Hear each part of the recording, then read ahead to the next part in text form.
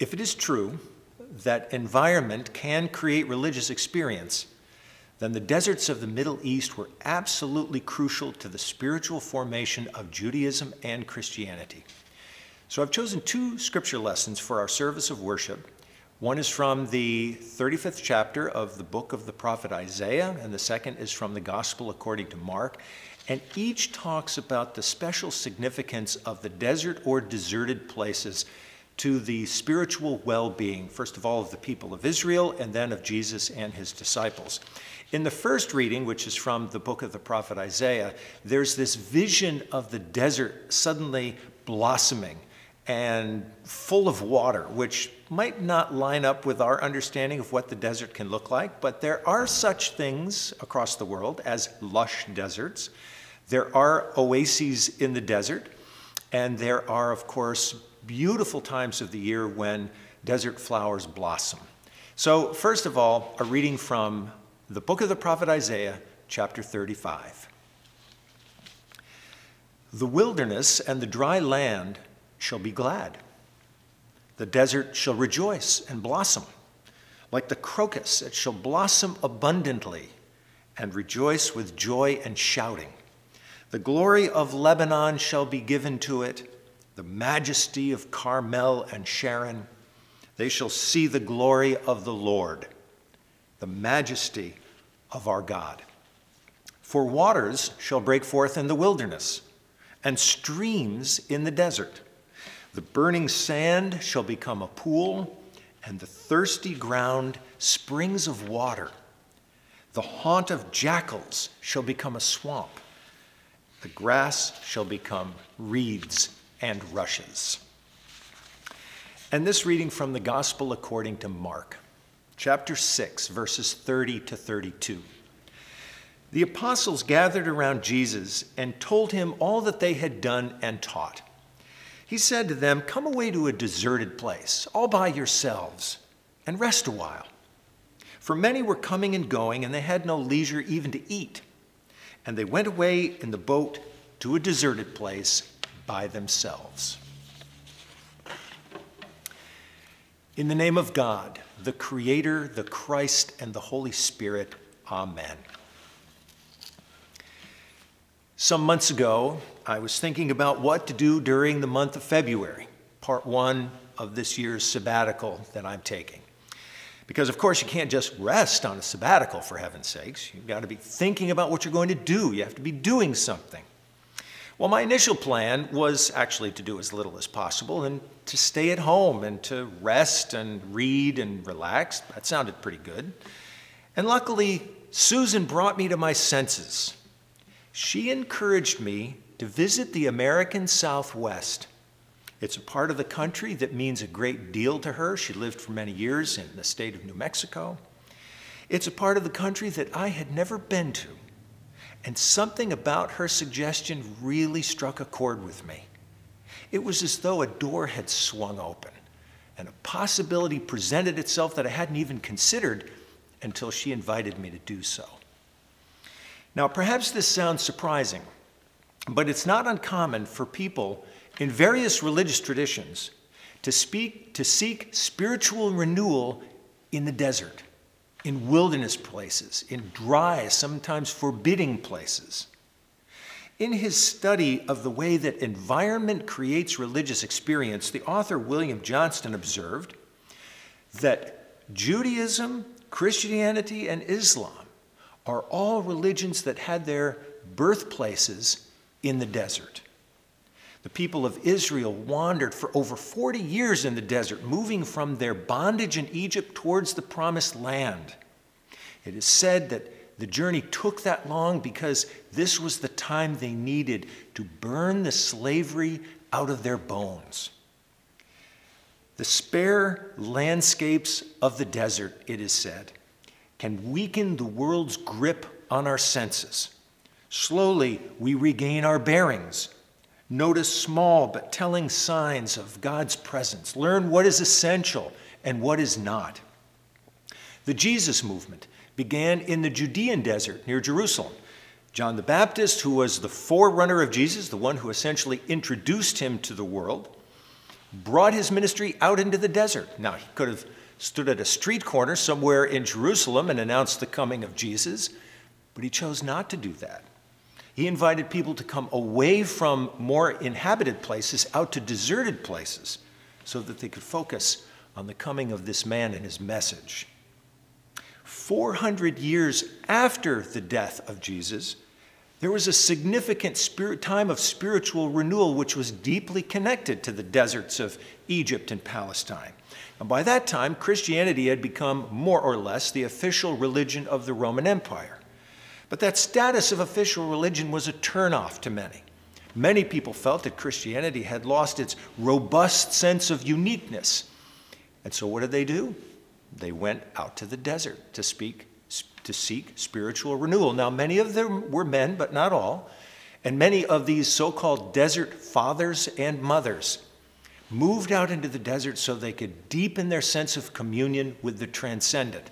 They often shared writings with one another and brief sayings. Fortunately, many of them have been collected under the titles of The Wisdom of the Desert Fathers and Mothers. But all of that developed because of their time in the desert. Today, there are retreat centers in desert regions all across the world. There's a famous monastery in New Mexico, Christ in the Spirit in the Desert Monastery, that attracts people from all over the world, pilgrims to stay there and again deepen their sense of connection with the Spirit of God. I stayed at a spiritual retreat center in the Sonoran Desert, which stretches from the middle of Arizona all the way into Mexico and west into Baja California. And that center is called Spirit in the Desert. And although this wonderful place is located in a mostly residential neighborhood, it's still located in the desert. And it is visited from time to time by rattlesnakes, scorpions, and javelinas, which were described to me as small pigs having a rather unique smell somewhere between the smell of a skunk and the odor of burning rubber. It's a fascinating place. One day while I was gathering with a group of people on retreat there, I happened to be sitting with my back to a very large window, and I noticed the speaker looking past me as if he was noticing something right behind me. And when I turned around, together, all of us in the room saw this most magnificent bobcat strolling along the pathway of the retreat center, moving towards an outside wall where it promptly scratched its back for a while and then moved on. These encounters with wildlife are reminders that desert areas can be dangerous areas. And maybe it's just that sense of the desert as a daunting, wild place, a place of extremes with boiling hot temperatures during the day, freezing temperatures at night, an untamed, undomesticated place that attracts us, questions us, humbles us. Not just because of the creatures, of course, but because of the terrain and the remoteness. One day, I was taking a hike during my experience in February through Golden Canyon and the Amargosa Range in Death Valley. I was not alone. I was with a small group of people, but for a short time I became separated from them because I was lingering way behind. This particular section of Golden Valley was used as a setting in the first Star Wars movie, so I wanted to drink up that experience. And when my hiking companions had disappeared, I could no longer hear the sound of their conversation. I was utterly alone in this stillness. And it didn't take long for my imagination to have me thinking, what if I tripped over a rock and broke something and needed their help? And what if they had just kept on hiking? How long would I be out there? It's a beautiful experience to be alone in the wilderness, and it's also a somewhat daunting experience. In fact, during the week that I stayed in Death Valley, towards the very end of my February sabbatical experience, a hiker who was making his way with a small group of friends up Telescope Mountain, which is an 11,000 foot high peak, had indeed fallen and broken something, and his companions had gone well ahead of him. So they completely lost contact with one another, and this man needed help. He had no water, no snacks, didn't have proper clothing. He had to be helicoptered out of the region. So one has to respect the desert terrain and the challenges that it presents. Edward Abbey was a beautiful writer and one of our most eloquent spokespersons about the desert. And he loved to explore the Southwest and the West, and whenever he would see a canyon moving out from a main trail, he would always take the opportunity to explore it. And in his book, Desert Solitary, he says, "Each time I look up one of the secretive little side canyons in the desert, I half expect to see a cottonwood tree rising over its tiny spring, or a rainbow-colored corona of blazing light, pure spirit, pure being, about to speak my name." Now, oddly enough, there is something about being in the midst of these vast spaces that can still be very personal, very intimate. We can hear the breathing in our bodies. I could feel my own heartbeat when I was out in the desert in the midst of that great silence. Now, maybe we have similar feelings when we stand in the midst of an enormous cathedral, or listen to beautiful music, or look at great art, or when we're falling in love. These are all experiences when we are awakened to a sense of awe, carried out of ourselves, and how badly we need that. This is what some authors call getting the balcony view of life, right? Seeing these great expanses that cover the face of the earth, which prompt us to think, what is our place in all of that? What is our role? Since my return from the American Southwest back to the green of Greenwich, by the way, I think if you live in the Southwest, you really have to love the color tan.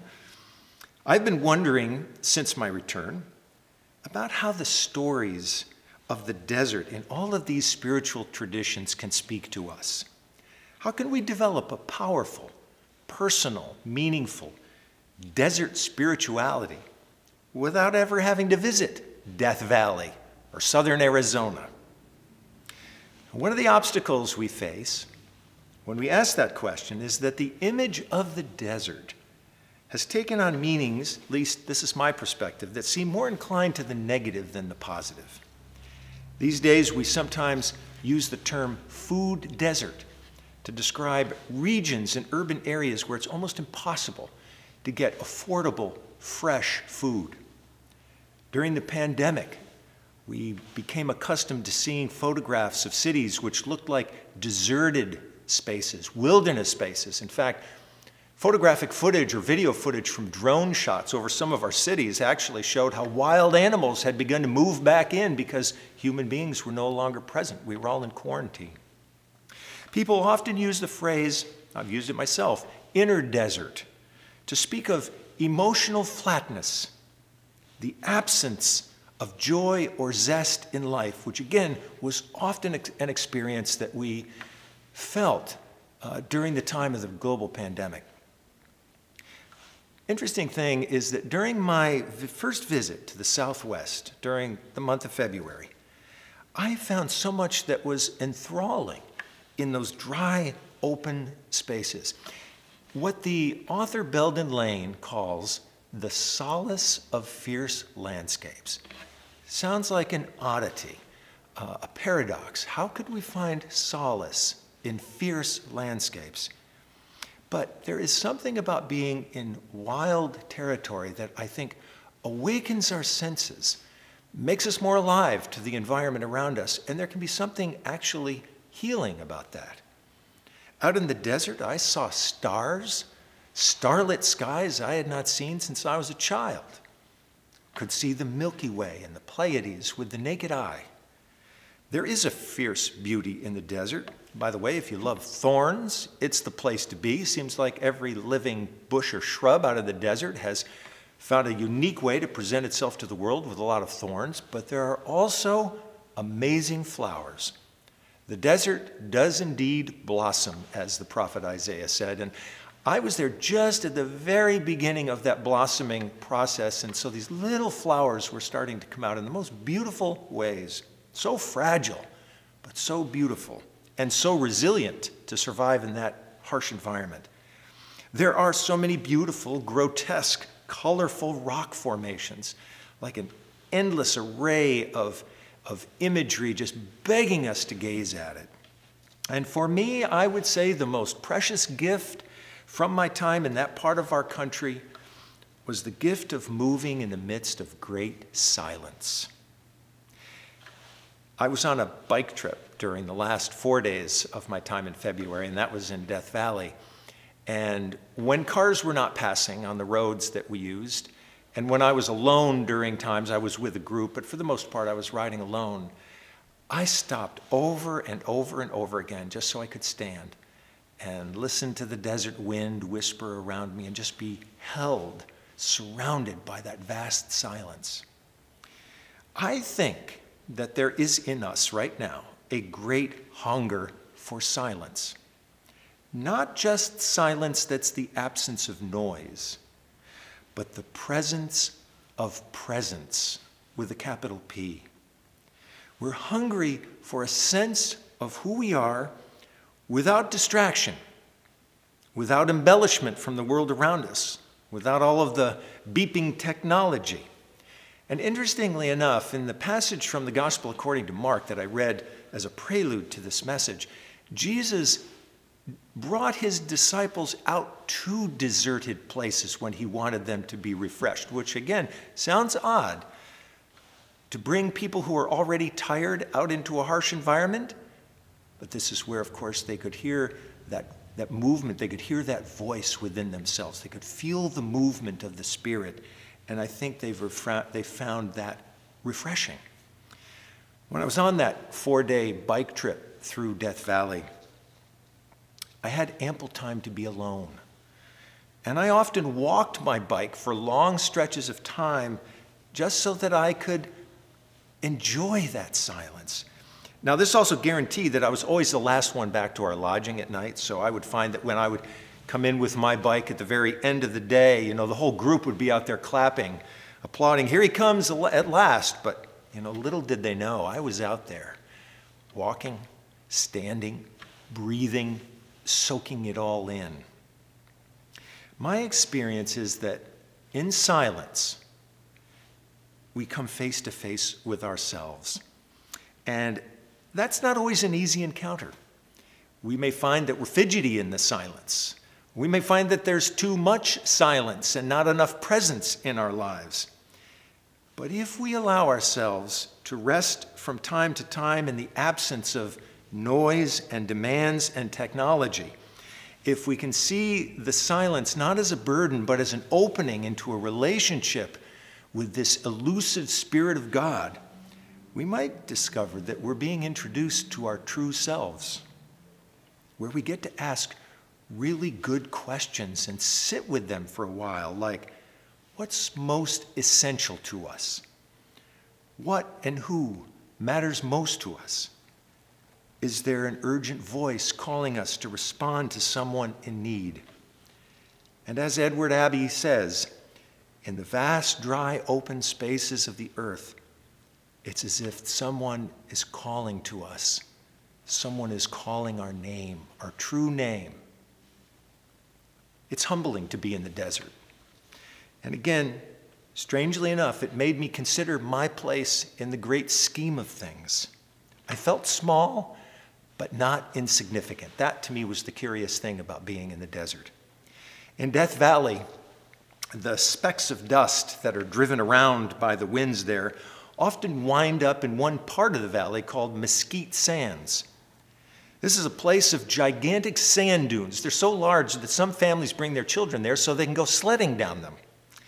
Now, all together, those tiny particles form these magnificent sand dunes, perfect for sledding, perfect for exploration. And every speck of sand has its place. Every living creature on this planet has its place. We're born out of the image of the Creator. And every single person matters. And together, we can create as humanity something that's beautiful, awe-inspiring. So I found grace and beauty in Death Valley.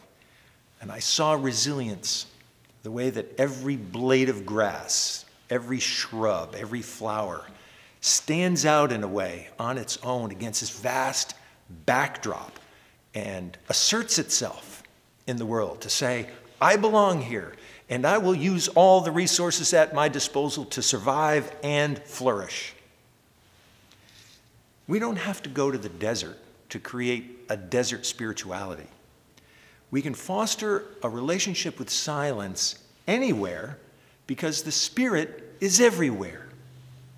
All we have to do is turn towards it, to create the space where that Spirit can speak to us, well up within us like water can sometimes surprisingly and beautifully rise up in the desert. We can experience the soothing power of grace in that silence. We can hear our breathing. We can feel our heartbeat. We can sense the breath of the Spirit flowing through our bodies. As Henry Nouwen wrote in his beautiful little book, The Way of the Heart, Desert Spirituality for Contemporary Ministry, our task is the opposite of distraction. Our task is to help one another concentrate on the real but often hidden event of God's active presence in our lives.